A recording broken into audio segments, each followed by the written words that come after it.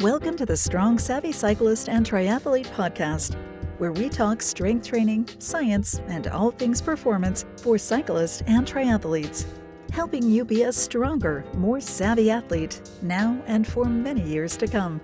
Here's your host, Menachem Brody. Hi, everybody, and welcome to episode 165 of the Strong, Savvy Cyclist and Triathlete podcast. This week, we sat down and talked with Joe Lavelle, co-host of the Wise Athletes podcast. And we covered quite a bit of different topics here, ranging from why less is not necessarily better in reference to just riding your bike, how there are 12 different areas that you'll want to pay attention to and balancing and understanding where your low-hanging fruit, aka easy wins, lie, as well as the questionnaire that he put together for the Wise Athletes podcast, which you can find on the link in the show notes to their homepage, the free fitness practices assessment. So fill in the gaps for powerful levers of change.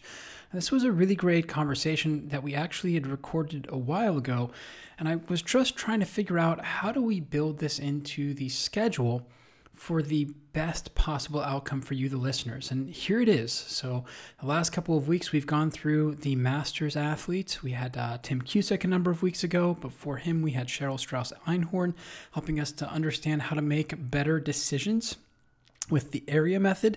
And then we had Jim Slauson last guest episode. So we talked about coaching the Masters athlete and becoming a Grandmaster athlete, and Namrita Brooke on sports nutrition. So as we've gone through this journey, we're kind of bringing it together here to meet many of you where you are. So last week with Dr. Slauson, he tends to be very deep into the training. He really enjoys diving into the deep end. And Joe, as you'll hear, has a very different approach where he's coming to it looking more as a recreational athlete who is thinking about optimizing for longevity at this point. Whereas, as you'll hear, he'll describe that early on, he would pick up weights here and there. He would go rock climbing, hiking, and really just go all in. And he used the word obsession when he first started riding his bike. And we'll also hear about his twisting life journey that took him and his climbing buddy to the bike on the pavement, despite their irreverence for it, we'll say. And it's a really great conversation that we had, and I hope you really connect with it. And he and his co-host Glenn have a fantastic podcast over on the Wise Athletes. So the links will be in the description. Let's jump into the short update here for the week of April 30th, 2023. Well, this past week was really great on a number of levels. We had some summer-like weather. We managed to get out for a nice hike last weekend with the kiddo. He did it all by himself. We did a full hour and a half. He walked, no stroller, no hiking backpack. So that was a big step in the right direction. And it was a really great time, just absolutely perfect weather. It was, I think, low 80s here. Not a lot of humidity. The wildflowers are all out pretty much. We had some rain the week before, so it was a really great week. Managed to stay nice and consistent with the training for myself. And we're really progressing the track team here. We moved into some concentric only movements, which is very new to all of the athletes that I'm working with over at the track, and something that they are really tapping into and realizing that all of the small habits that we've been forming over the past 8 to 12 months have been leading up to this, really the last 8 months. And it's a lot of fun to see the self-realization as far as what they're capable of doing, to see them work through good days and bad days, to understanding the true power of training by RPE. Hey, I don't really feel great today, so I'm just going to, see what I can do. And understanding that it's not the weight that matters, it's how you move it. And I'm not going to disclose the training I'm doing with them because it just doesn't make sense. I don't know you. I don't know your training background. I don't know what you've been doing. But for these guys and gals, it has been absolutely phenomenal to watch their journey over the last 8 months. So we have a C2 race here, a UCI race this weekend. So that'll be a B race for them, which means Thursday we're going to do a sharpening exercise session, which will be a lot of fun. So this session is going to be exactly like what many of you should be doing through your summer season to allow you to see all of the gains from your strength training and maintain the adaptations you've built up over this winter. So if you'd like to learn more about this, I can't describe this session in 15 minutes or a half hour. I can't describe it on a podcast, but I will be describing it in a 90-minute workshop, which will be on May 21st, Sunday, May 21st. It will be recorded for those who are unable to attend live. It will be $79 US. And those who signed up for the Strength Training for Cyclists and Triathletes program back in December will receive this as part of that program. But if you would like to attend, sign up to the HV Training newsletter. I'll be sending out all of the information in the newsletter here on Wednesday of this week, May 3rd. So if you're interested, that is how you will get the information. I'll make sure to announce it the next 2 weeks, but it will be on Sunday, May 21st for $79 US. Other things that have happened this past week, we're starting to see more signups for my masterclass at the Science in Cycling Conference in Bilbao, Spain, which is very exciting. That will be unlike anything else you've seen or experienced, because we are actually going to go through some of this stuff. And it's very exciting. The more I work on this presentation and the workshop, and the more I refine the masterclass, the more excited I get. It is just going to be an absolute blast. We'll have a lot of fun. We'll challenge some of your preconceptions about strength training and help you to understand the nuances and big and small differences between strength training for performance and strength training for general fitness.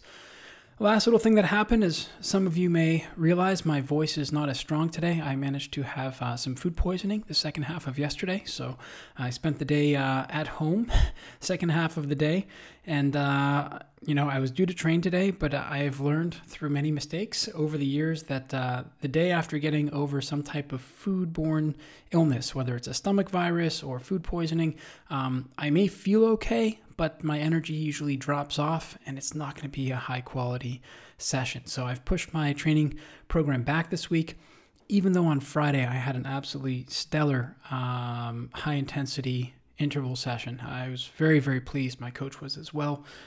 So really excited for that and to see how things progress over the next couple of weeks. But that is pretty much it. There's not much else going on here. Pretty much just focusing on getting the riders ready for the summer. We do, by the way, have 2, 3, 4 spots open for the Big Year Blueprint. I'm going to announce it on Facebook and Instagram later this week.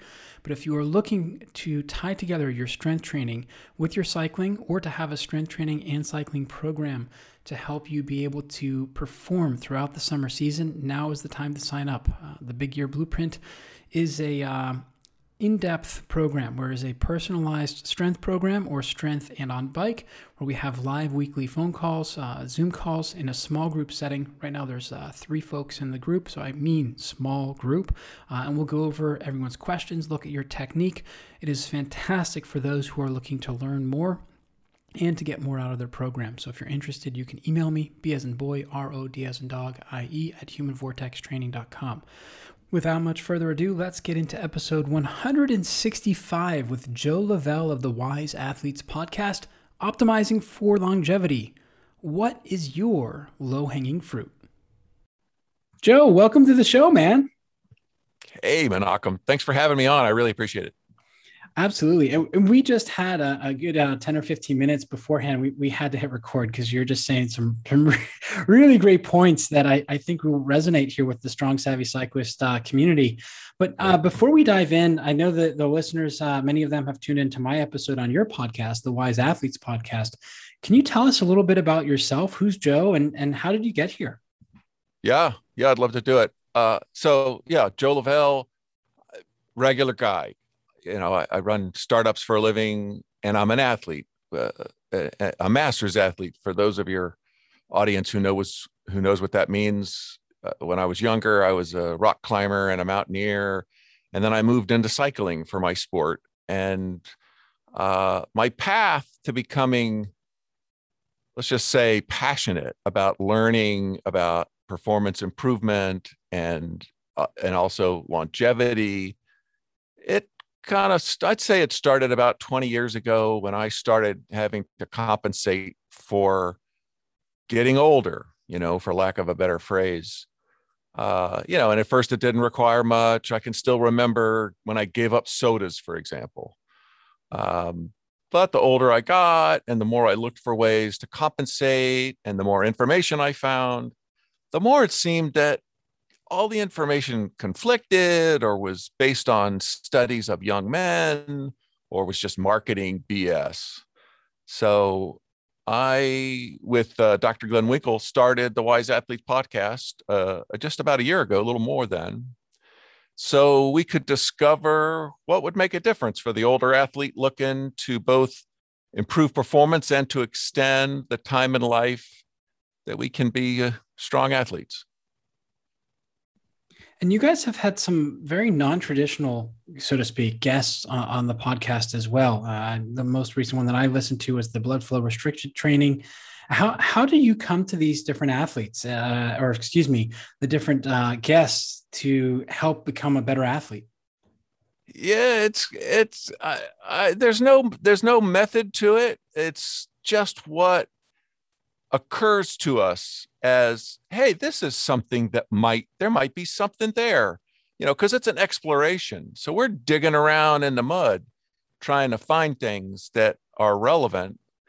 And that's covered like recovery to prepping for races, to racing on Zwift, to using yoga for cyclists.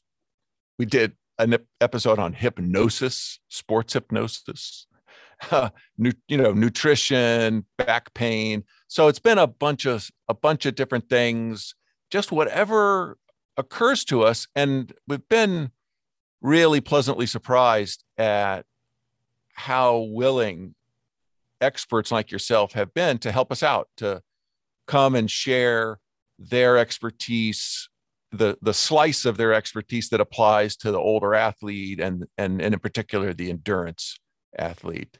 It's been drinking from the fire hose, but man, I'm having a blast. I'm going to put it out there, wiseathletes.com. You can find the link over. And you actually have one that I still need to listen to. I'm just looking at my to listen podcast list, and it's actually number 2 here.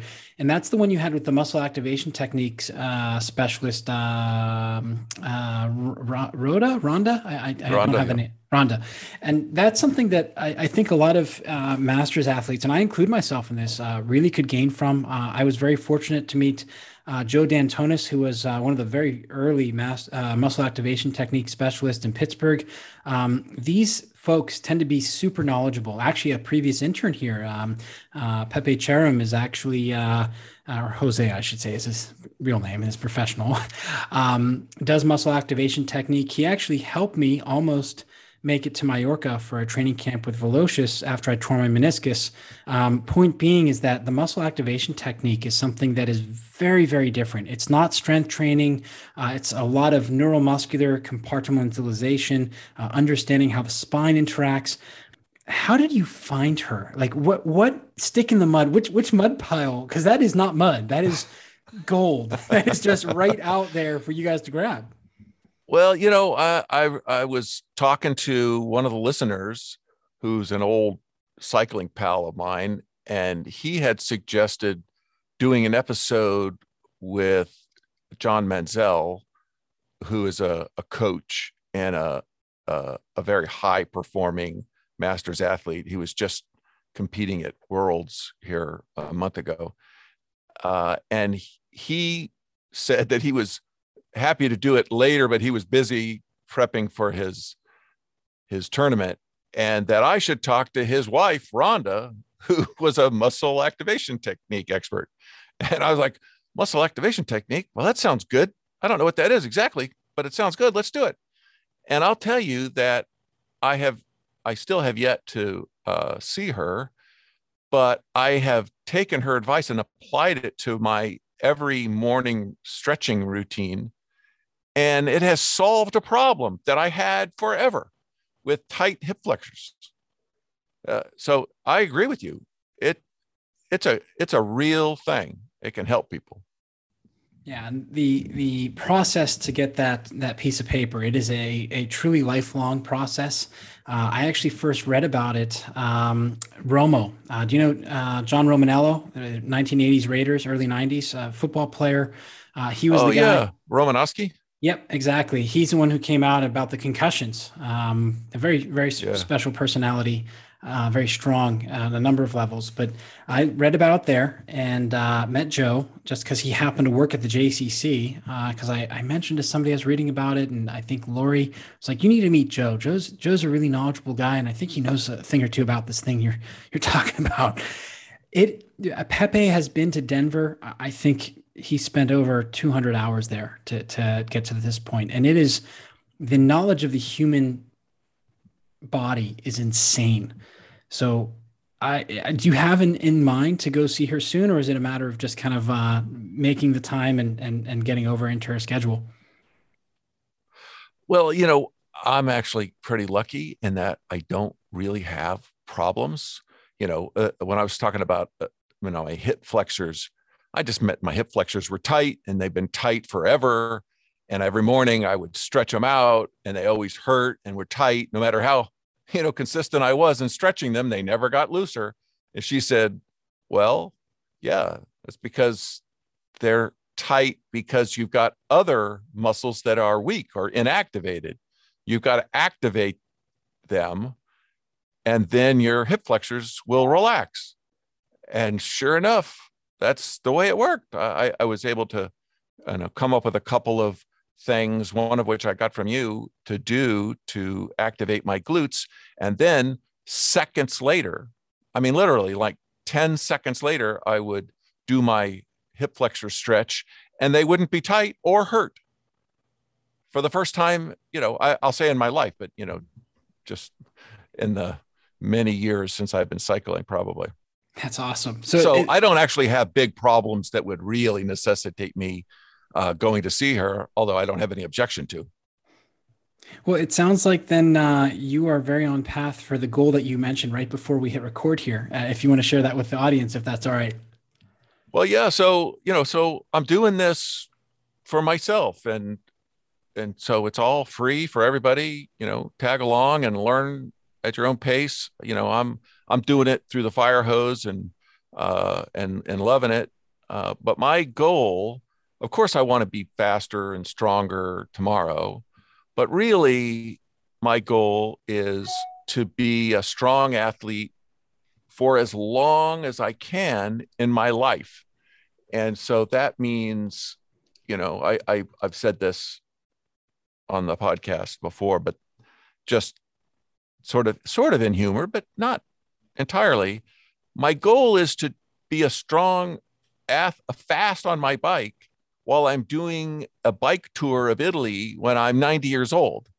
And that will be success for me. And failure for me is to have not kept my perspective and then crashed my bike too much and gotten injured. And then I can't ride my bike anymore, 2 years from now. That's failure. So let's get into that a little bit, because a lot of masters athletes, I find that it's more prevalent in the masters who participate in the weekend rides to call somebody on dangerous riding. Are you an idiot? And they don't hold back, P's and Q's, so to speak. Whereas the racing in masters is some of the most aggressive that I've seen and also experienced personally, way more than the Cat 3-4 races in Pittsburgh, or the 2-3-4 that I participated in.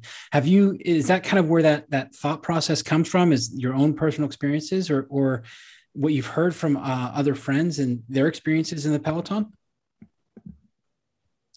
There's, if you're racing, you're crashing. I think that there's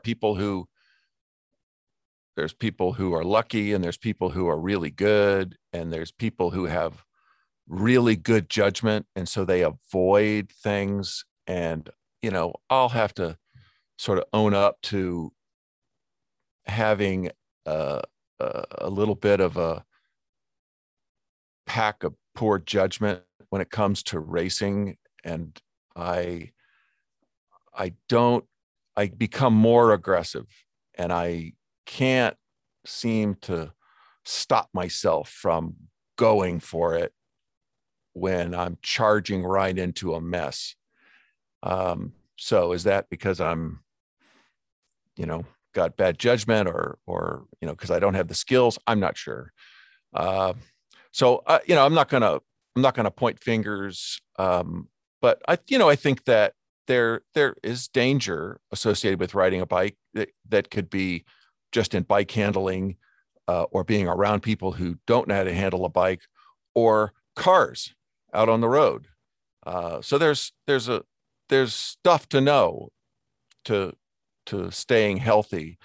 But when I was referring to success and failure for myself, I was really just trying to make the point of I'm not trying to optimize for winning some sort of championship this year. I'm trying to optimize for the long run. And that might mean not being as fast as I could be this year. I'm not sure that there's a trade-off there, but it seems like there could be, stressing my heart too much, or, doing too much high intensity and not enough recovery. I mean, of course, that's not a good idea in any case, and that wouldn't lead to higher performance in any case. But just the idea of trying to maximize my performance now is not what I'm after. I'm after I'm focusing on being healthy and feeling good about myself, meaning that I'm still athletic and strong, and I don't have pain that's limiting me. And so that's what I'm trying to do. So it sounds like, if I'm not mistaken, you are looking at this. Well, one, I mean, it is the longevity, obviously, but also you have a much more robust and far-reaching idea as to what health and fitness actually includes. Would that be a fair statement? Yeah. And that is it's been a long time coming. Not that I've invented it, but I have built a framework of thinking about that for myself. And I'll say that it really came together as a consequence of doing the podcast. So as I mentioned, the first thing that I was after, the only thing I was after when Glenn and I started the podcast, was to understand what is true. What should older athletes know in order to make good decisions about improving performance and staying healthy and extending the window for being a strong athlete? That's what I was after. But pretty quickly, I came to understand that there's a lot of things that matter. And so I really needed a way to prioritize, a way to sort of sort through all of that, to kind of apply an 80-20 rule. And so I made an effort to try to summarize what I learned into a framework, just to make it easier to get a handle on it, and figure out what is low-hanging fruit in each of the buckets. And so by low-hanging fruit, I mean, if you think of everything that is true for some people and that matters, to most people, there's kind of things that are hard to do and things that are easy to do, and then the other dimension would be things that have a big impact on your health and things that have a little impact on your health. And so what you'd really like to be able to find are the easy things to do that you're not doing yet that have a big impact. And that's where you would want to focus. So I came up with this framework I've been talking about, and then I came up with a questionnaire that, of course, I took, and I've offered it to other people to take. And what it does is it helps each person, because everybody's different, to find where their low-hanging fruit is, that they can get the biggest bang for their buck in terms of improving their, let's just say, healthiness, because a healthy athlete is in a better position to be a strong athlete. And with the questionnaire, I mean, when you look at this, and you had sent this to me before we recorded here, hopefully we'll get a chance to actually go through this. It doesn't take long. It looks like about 10, 15 minutes or so to complete. Yeah. 10 minutes if you answer quickly. So it sounds like there's an ability for those who just want to kind of get a quick idea. Is it a snapshot of an overall, how is this questionnaire organized as far as what are your main considerations? Like, are you looking in a specific order for what the most common overlooked areas for masters athletes are, such as proper sleep or better nutrition or stress management? Like, how did you come up with the main focus for the questionnaire, and how could it help the listeners a little bit more dial in and figure out what their, you know, quick or best return on investment would be? Yeah, good question. And I'll answer by saying that I've tried to come up with a framework and a set of questions that are comprehensive. Now, the framework is comprehensive. The questionnaire, because I didn't figure people would want to spend 10 hours answering questions, I had to pick what made sense to me, and the research that I did, and the information that I gleaned from talking to people like yourself on the podcast, that I thought would be the most representative set of questions, so that in a short amount of time, 10 minutes, people could get this snapshot assessment of where they're strong and where they're weak, and where they're the weakest is where they should focus their change efforts. Of course, the first problem that I encountered in trying to do that, even for myself, was that knowing what to do, even knowing what the easiest things that will have the biggest impacts to do, that's not enough, because it's so hard to change your behavior. It's almost impossible to stick with a fitness plan. Now, it is true that if you've got enough willpower, then you can do it. And I actually am one of the lucky people, and I've got pretty good willpower, but willpower won't do it. You get tired, you get stressed, you lose it, and you're the sort of that voice in your head which is saying, relax, sit down, don't bother getting up, eat, go get seconds, eat that brownie, are you crazy? That little voice that talks to you all the time, it never gives up. And so if you're living on willpower, then you're only going to win 23 hours a day, and you're going to lose eventually. And so it's the last part, and I've actually added it in now to the questionnaire, is this idea of essentially mindset and habits, because we've got to be able to convert these things that we know we should do, these behaviors that we know are healthy, and we've got to turn them into things that are mindless. They're automatic. They take no effort to do them, or we like them. We've learned to get feeling rewarded for doing healthy things. And so even if they're not automatic, we want to do it. As an example, I've in a way that I've been fortunate, I have long enjoyed going to the gym to lift weights. I get pleasure from that. I want to go. It's very rare that I will be tired and say, oh, I just don't feel like going, because I know I'm going to have a good time that when I go. So it's that kind of an idea. I'm sure that, people listening here, that will resonate with them. They have things like that, but that is actually an ability. We all have the ability to create habits and to create a sense of pleasure in doing things that are good for us, not just eating junk food, if we know how to do it. And so that's a part of the questionnaire that I have. And I'm happy to kind of walk you through the pieces and parts of it if you're interested. Well, let's pause here for a second, because you've hit on a really important part that so many people overlook about the power of habit. Yeah. The title of Charles Duhigg's book is The Power of Habit. James Clear, Atomic Habits, which took off Yeah. with readers. B.J. Fogg, Tiny Habits. All of these are based around some things that you really dug into here just a little bit, Joe, and I want to hear a little bit more here.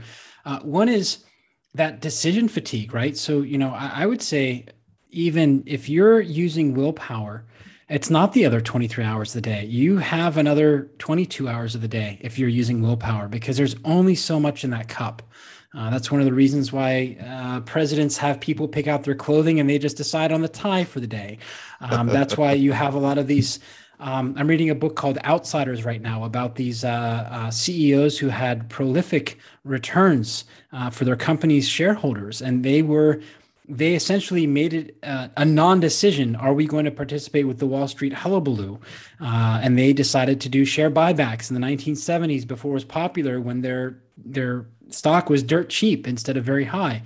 And what's interesting about these high performers, and this is just the book I'm reading currently, and also those in professional sports, be it master's professional or professional, when you talk to them, exactly what you described, they find a true deep enjoyment in the process, not in the outcome.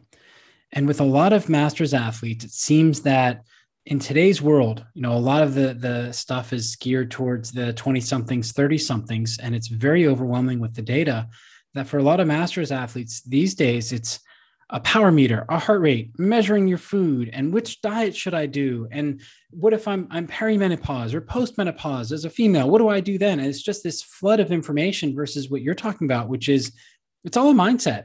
Make your mind up what you enjoy doing or what sacrifice you'll be willing to make, and allowing you to take advantage of that to make it a joy as opposed to a job. Yeah, totally right. I agree. And just having, one of the problems that a lot of people have that I have less than I used to, because I've been working on it, is just a level of comfort with being uncomfortable. When you get that feeling of being hungry, the instinctive reaction is, oh my God, I have to eat. Like my body is going to shut down any second and I'll die. Of course, that's not how the body works. Most people on the planet could not eat for 30 days and live. Now, I haven't ever done that myself, so I say that with confidence, but without knowledge.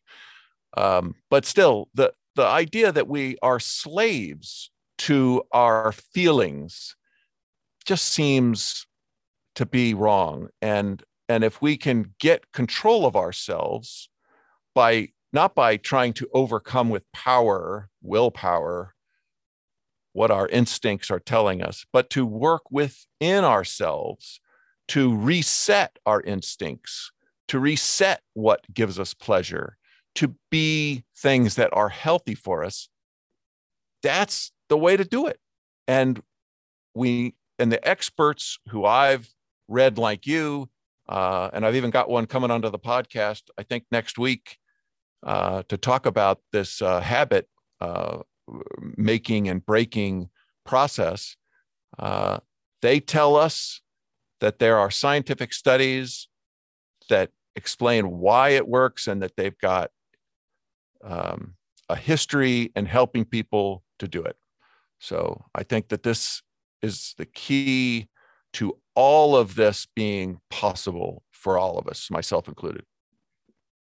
And it sounds like you've taken your background in working with startups and your eye for understanding businesses and how they work to best identify in what you had sent over here, this questionnaire, to help the users, or the listeners in this case, be able to not only find that, but also to identify essentially easy wins. I mean, I think you had used fitness practice gaps as the terminology in the intro to it.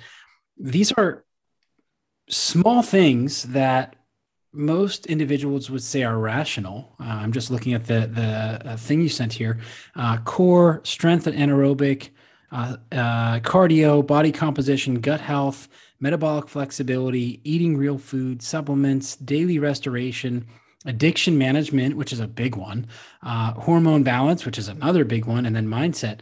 These are all logical, right? But yet we're so flooded with information.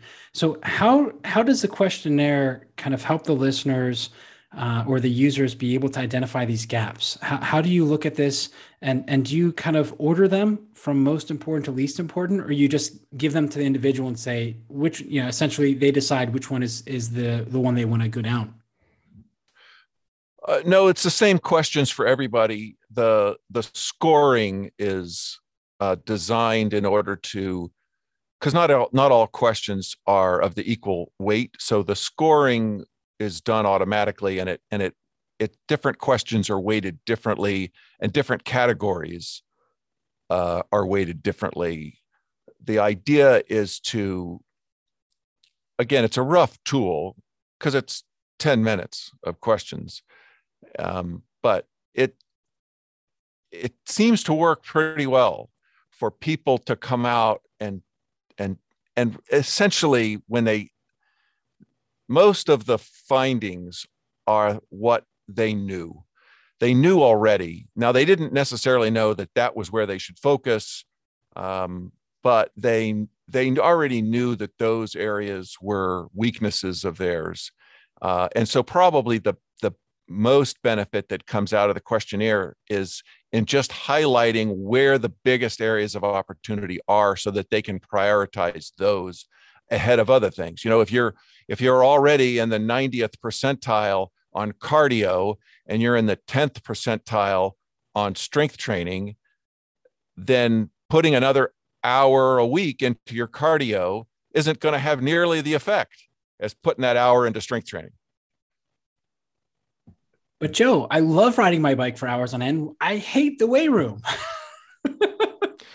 Well, in the end, it's all about your goals, and if your goal, and I mean this hypothetical person, if that person's goal is to be healthy and strong as an older person for a long time, then you got to focus on your health, not just on what you like and on your race results tomorrow.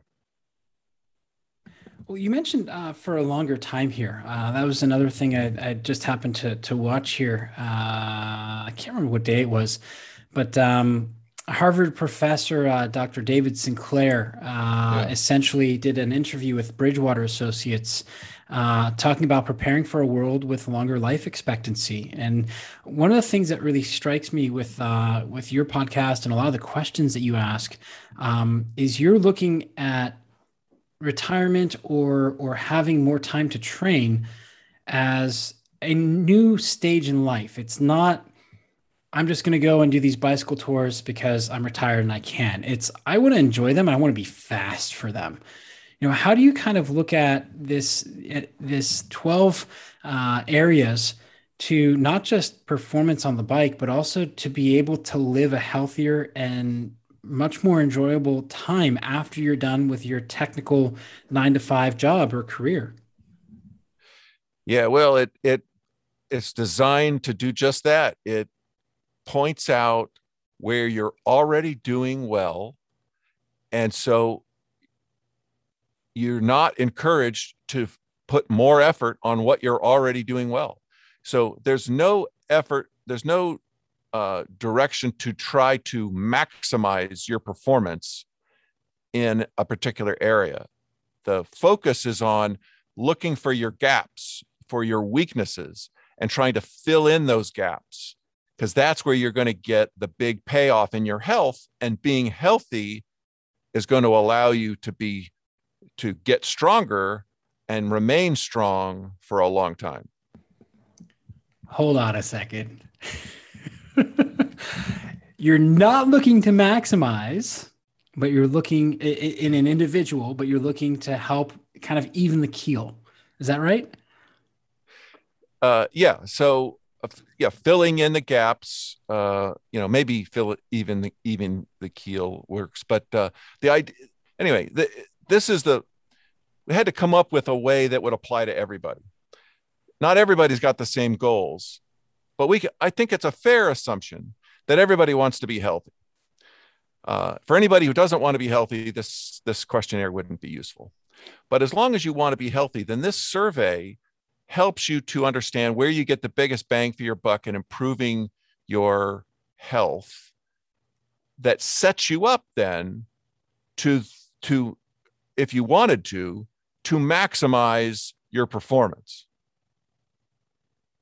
The questionnaire doesn't give you any advice on how to maximize your performance. It only tells you where to fill in the gaps where you're weak. I absolutely love that. That was not a dig. I want to make that clear to the listeners. That was not a dig. I got genuinely excited because everything out there nowadays is, we're going to maximize your time on the bike. I even say it. Hell, let's maximize the time you have available to strength train. But it's not about maximizing all the time. It's about just getting the things in balance and plugging the holes that you have. Like for me right now, it's my diet for sure. And I will disclose that today was not a great day. There was Pizza Hut, just two pieces, and 2 balls of, we have an ice cream scooper of Ben & Jerry's New York Super Fudge Chunk. Although there was a green salad with half a red pepper, 2 cucumbers, a steamed carrot, which was delicious, thanks to my son not eating it, and then as well as some apple juice, fresh pressed. So there's a little bit of balance there. I just felt my gap was in the ice cream pizza. I hadn't had that for quite some time, and I had a craving. So the point is that it sounds like this is going to help you recognize where you naturally want to go, and where you just tend to avoid. Like, I honestly go out of my way to avoid pizza and ice cream most times. And then occasionally I get a craving like this. All right, let's do this. But it's very much in balance. It's not maximizing my ice cream craving. Whereas when it comes to the fitness side of things, like right now, I'm building back after Corona. So that means walking with my son, rucking. Sometimes I'll carry the backpack if I have the energy, but also filling in the gap of naps. I've always been awful with naps, and yet they're one of the best things you can do. How did you come to a decision of, we're not going to maximize, we're just going to identify where the gaps are? How did that thought process go? What was that like? Was it your own personal failures, or just from seeing others go through and you're like, dude, you're trying to maximize something, but here's clearly something that's going to help you. That's a pretty easy fill. Honestly, it was not an instinctive thing. Because I am also a maximizer, trying to, I found, I got addicted to cycling, and I would cut out everything else so that I could do more cycling, thinking that was going to make me perform better. So anyway, I was just saying that wasn't natural. But as I sat down and thought of this in as a businessman solving problems, it was a process that took me some time to get to the bottom of what would really be valuable. And this is what I came to, I think that it's the right answer. It has helped me and has helped a number of people who have participated in it. Like what you're hearing? Hit subscribe and leave us a review.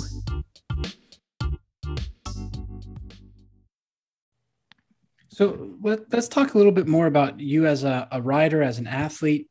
You mentioned doing a tour in Italy. Like, what does a normal week or month look like for you? Do you have specific mileage targets, time on the bike? Like, how do you kind of structure what you're doing fitness-wise? If you're looking at, okay, how do I fill the gap? Is there a constant weekly or monthly flux to how you're exercising and staying in shape? Or do you kind of have your set, 6 to 8 hours of riding a week, and then you kind of play with where life is to fill in the gaps?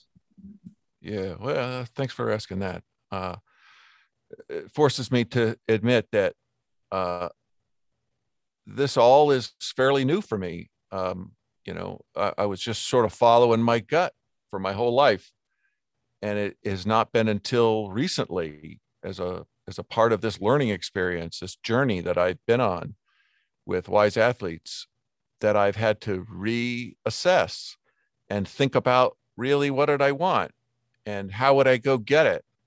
And that has led me to reverse that trend that I just said, where I was doing fewer and fewer things and focusing more and more on writing. And, and it was even like not even dodging doing things with my family so I could ride my bike more. And so I'm off of that track now. I ride less by a lot, less than I have I think since I started riding. And that's because I'm focusing on two other things intensely. One is that I have picked up resistance training again. I did a lot of that in high school and sort of off and on, doing executive type workouts. But now I started having pain in my back and in my hips, and it again, it was a part of rethinking, what do I want and how am I going to get it with this knowledge that I have now. And so I decided that I was going to be a more balanced athlete. And so I do resistance training 3 days a week. I lift.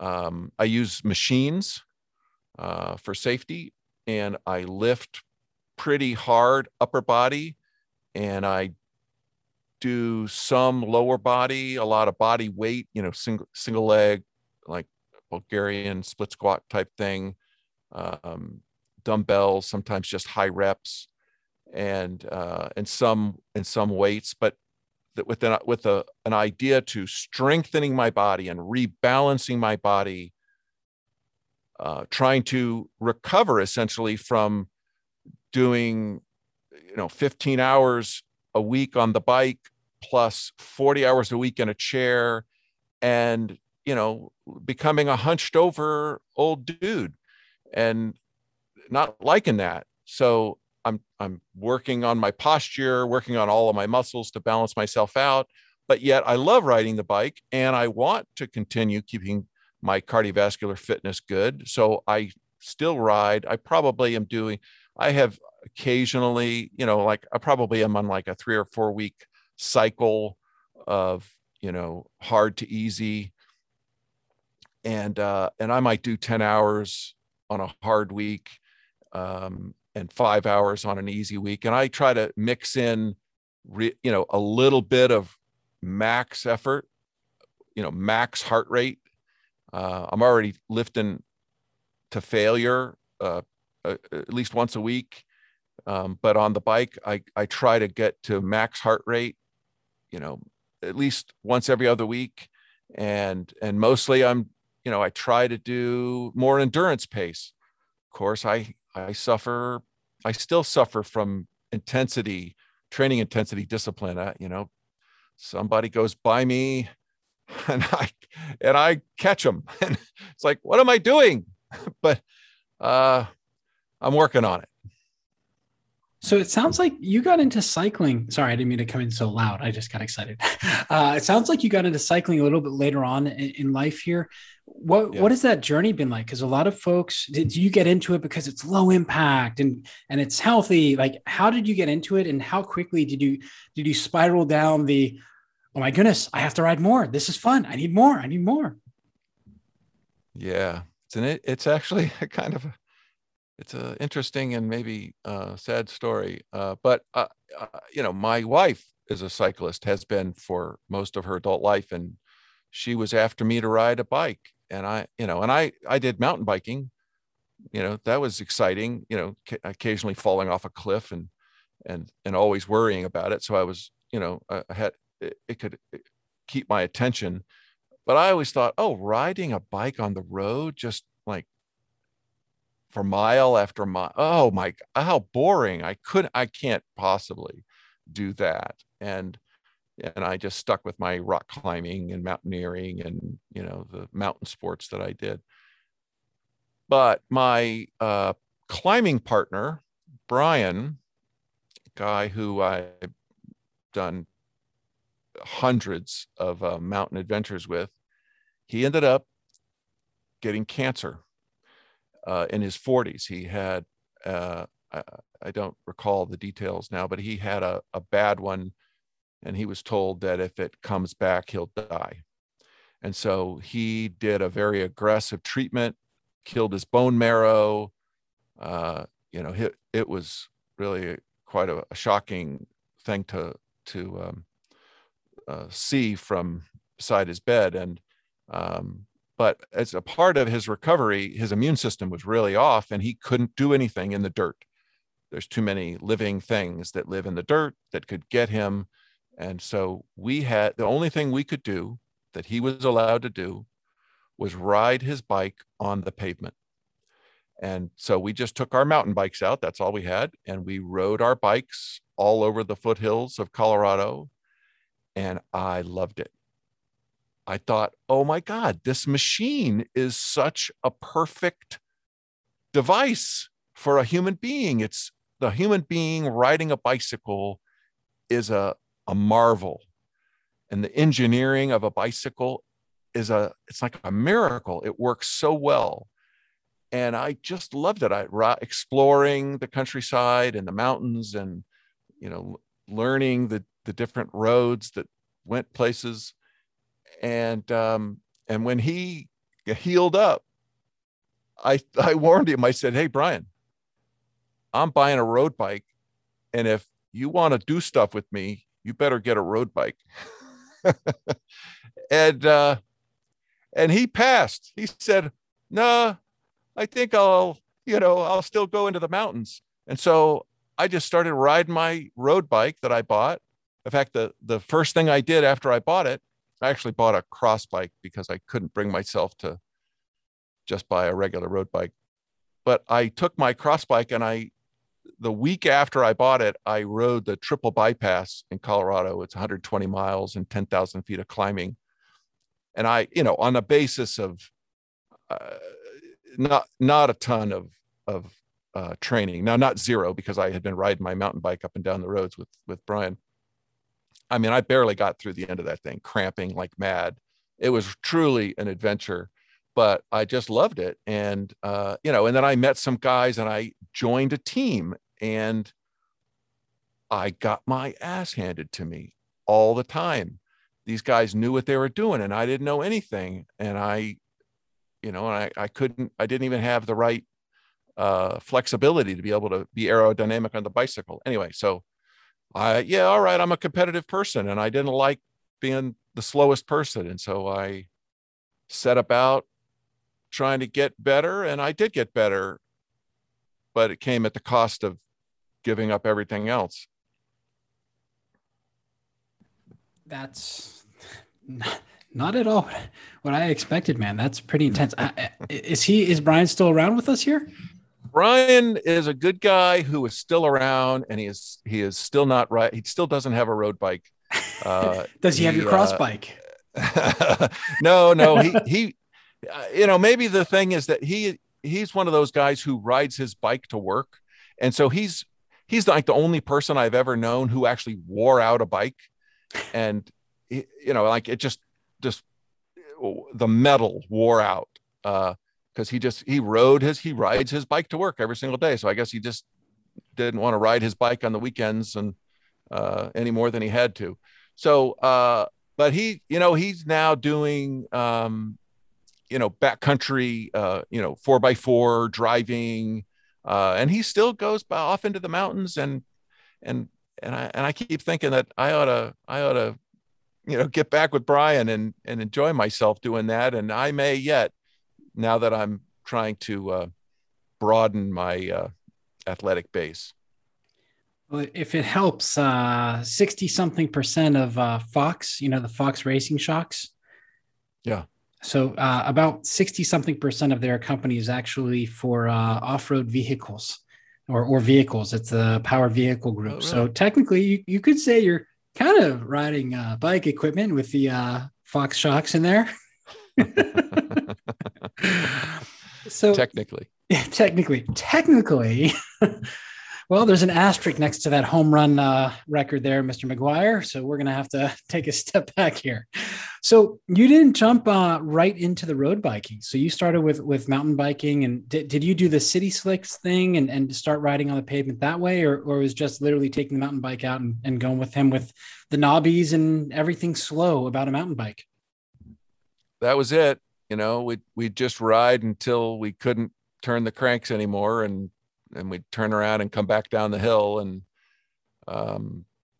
I can remember hearing that people went all the way to the top, and I thought, holy cow, they're so strong. How could they do that? In part they were strong. They had that fitness, but they also weren't riding a very heavy mountain bike either. So was that kind of the impetus for strength training? Was it did you do a structured training plan, either pre-made or with a coach? Like, how did you progress? Because it sounds like you went from dabbling maybe a week or two later, and then essentially you were all in. Like, was it just you going out and riding, trying to do more each time, or did you actually have a little bit of a structured plan? Well, the team had skill courses and would do team rides, and I was, I signed up for things like Trainer Road and things like that to improve my fitness. I also did racing on the velodrome, which was really I highly recommend it, but not unless you can afford to go to the hospital sometimes. Racing on a velodrome is a marvel. It's a three-dimensional riding as you go up track and that sort of thing, but there's no brakes and it's fixed gear, so you can't stop pedaling. And and when you try to stop pedaling, then the bike tries to kill you. And it's a lot of people going at their hardest all within a small little space. And so things happen with that. But anyway, from a fitness point of view, it's fantastic. It really trains you. It trains you in a couple of ways. One is it trains you how to get aerodynamic on a bike. And another thing that it does is it really builds your anaerobic capacity, because a long race would be 10 minutes long, and so it's essentially all out for parts of that, and you've got to learn how to recover. So I was sort of born, I guess I have to give my parents credit for, or blame for me being born a slow twitcher. And so endurance and going out and riding hard for 9 or 10 hours, that was something I could do with a small amount of training. But being able to put out high power and bursts of high power and recover, that I had to train, and that came from riding on the track. How did you get roped into riding on the track? Because I know for me, the sell to masters is very hard, even though they're the ones who need the skills and they have far more to benefit. It sounds like you have a story perhaps there about going to the hospital from a track accident or two as well. Mm-hmm. Yeah, I'd show you my scars here. I've got 2 pins on this collarbone. But it was another interesting story. I was riding in the mountains with some guys who were better than me in climbing, but I hung with them pretty well. And one of them one time accused me of being a climber trapped in a sprinter's body. And one day I was climbing well, and he said, "Hey, I'm going to the track in the Boulder Valley Velodrome next weekend to get certified. You should go." And I said, "Why should I go?" He said, "You'd be good at it." And I thought, well, that's a reason. And so I went, and I loved it. I actually, this just I told you how I get addicted to things. I essentially quit riding on the road for a while because I loved the track so much. I would go to the track every time I had a chance after work. I'd go on the weekends. It really captured my attention, my imagination. And so I did that for a few years. I did, yes, go to the hospital twice and had the occasional odd crash where I didn't have to go to the hospital. You know, that was lucky. But, uh, you know, such is life. Well, the track is a very unique skill set, right? So, and you touched on each of them. It's a 3D. Actually, I think it's 4D. Although whoever invented the 3D chess game, I've no idea. You know, Sheldon Cooper probably. uh, but it's such a intense focus on a number of levels. The skill set, like you mentioned, not having breaks. I work with the track team here now, and it is a completely different beast that once you race or even just ride track a couple of times, riding on the road, even with crazy drivers, you know, granted that's a little bit more dangerous, is a lot easier because you can coast, you can use brakes, you don't have to worry about everything that's going on around you. Did you find after your track accidents or even before that that the road or riding on open trails was a lot easier to you because you had those skills developed from the track side? Absolutely, yes. It was a very hard transition to go from not racing on a bike at all to racing on the track because there's a ton to learn and there's a ton of scary stuff to get past. But that's how I did it. And I, you know, and I credit the coaches who were there who helped make it easy. You know, they would do little, you know, call it bunny races, you know, like a bunny slope type thing. It would just be easy races with few people, and they would just kind of help you to get your feet wet and get a sense of how it worked. And then it slowly ramped up to where you would do more and more, and then you would do real races, but they would tell you to be cautious. And eventually you got to where you knew what you were doing. And then I found, to my surprise, that somebody said, "Oh, you know, why don't you join the team? We're gonna have a big group doing this crit." And I thought, "Oh, crits, I don't know, maybe that's dangerous." And I went and I did a crit, and it was like, "Oh, this is nothing compared to a track race. This is easy." The opposite of what most masters say. The crit's the hardest thing I've ever done.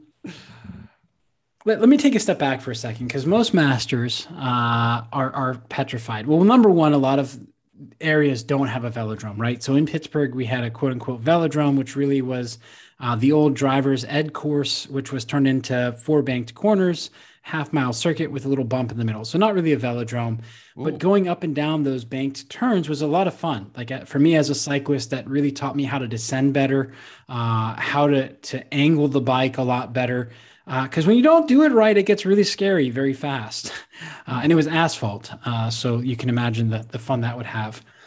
If you were to kind of have a listener out there who's fairly new to riding, and when I say new, 2 or 3 years of road riding, maybe mountain biking, and they'd like to get better on the bike, they would like to meet you in Italy to ride this course. What would be 2 or 3 things that you've learned in your time going from mountain biker to cyclocross bike on the road to track racing that would help expedite their process to enjoying the ride more and being a more savvy rider, both from a fitness standpoint and safety standpoint? Yeah. Well, so three things I'd say. One is you gotta know how to handle your bike. And there's a lot of different ways you can do that. Riding on a track is one of them. And you don't have to race. You know, if you really cannot tolerate a crash, then you know maybe racing is a bridge too far. But you know, just riding in pace lines and you know riding around in the track, it really teaches you to control your bike. Doing courses, the the Racing Association in Colorado, when I first started as a part of the Cat 5 group, they had courses for beginners to learn how to pedal through corners and how to hop over obstacles and just things like that, so that you wouldn't crash the first time something different happened. So there's all different kinds of ways, but number one, learn how to handle your bike, learn how to anticipate problems before they come to you, and you'll be far ahead of the game and avoid having to buy new parts for your bike and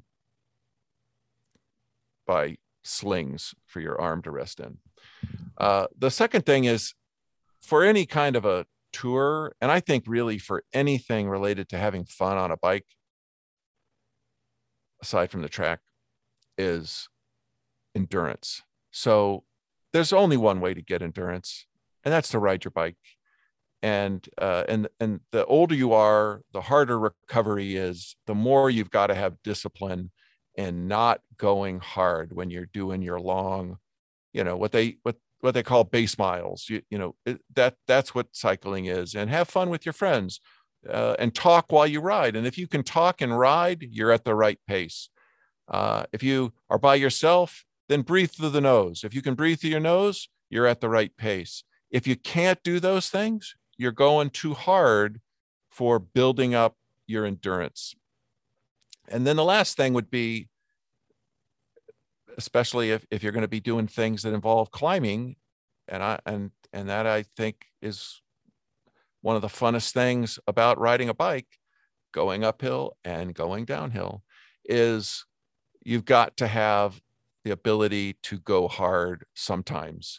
And you don't want to do too much of that, because it wears you out and it's hard to recover, and it just takes you away from all of the other things that you want to do. That would be some stress on your body because you're still recovering from the last thing you did. But a little bit of really hard work will take you a long way. So it sounds like when it came to putting together the questionnaire, essentially to fill in the gaps, you've had quite a number of experiences on the bike. This isn't just someone who's a roadie, who's done a lot of miles, or someone who's worked in the startup world as looking for different things. You're really coming at this with a lot of experience, personal and otherwise, and perspective of kind of, what's the larger picture here? And with all these different experiences, track, mountain bike, road, gravel, making that transition, understanding the strength training, you really took the time to settle down for a minute and just say, what are the most important things here? And what are the 12 things that are the common pitfalls that I've seen myself or others fall into? Yeah.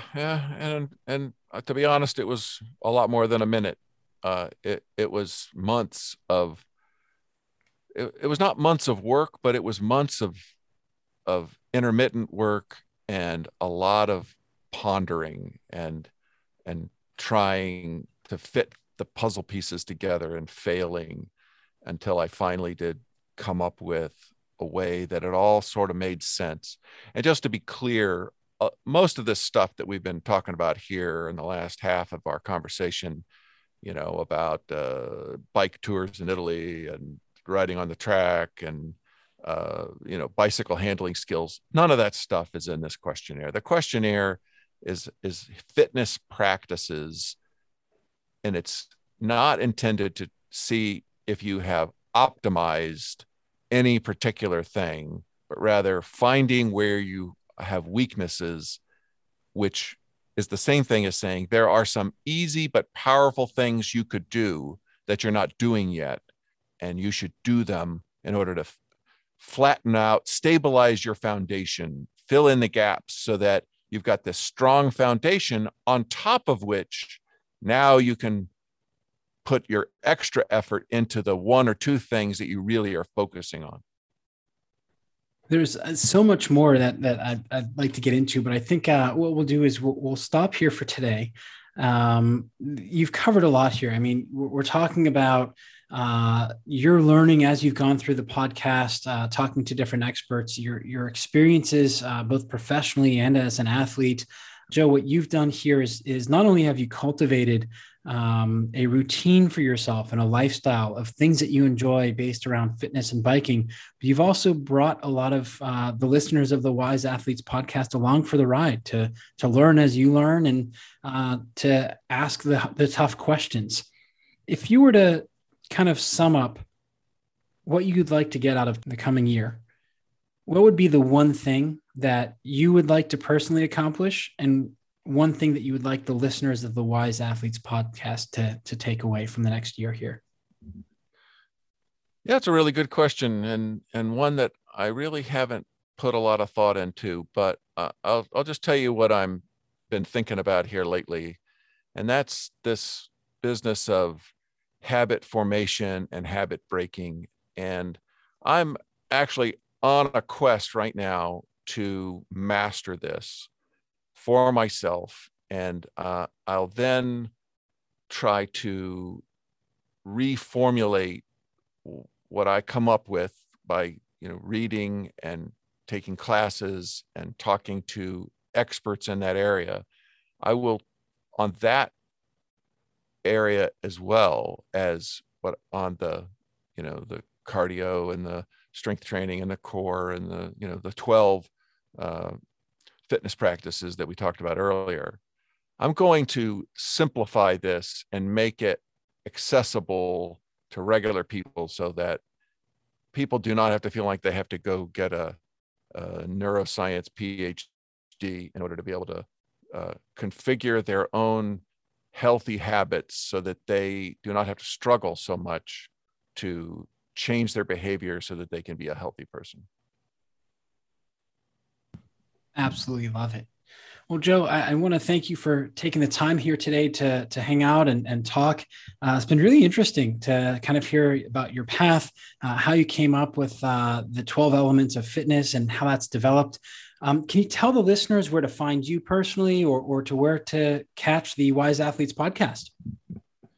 Yeah, thanks. The website, as you mentioned, I'll mention it again, is wiseathletes.com. So that's the word wise, WISE, and then athletes, ATHLETES.com. And from there, you can find, my email address. You can leave a message. You can find all the podcasts. You actually can find access to the questionnaire to take the assessment if you wanted to.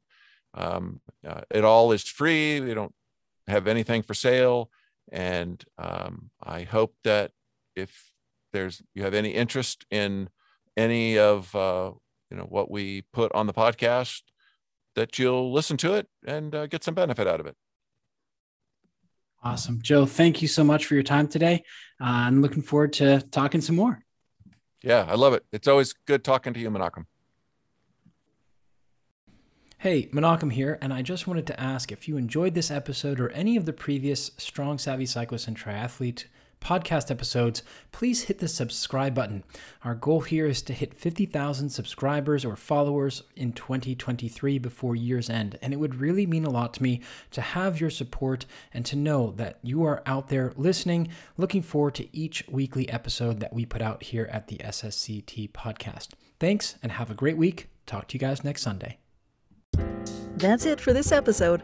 Check out humanvortextraining.com for more great content and to keep learning.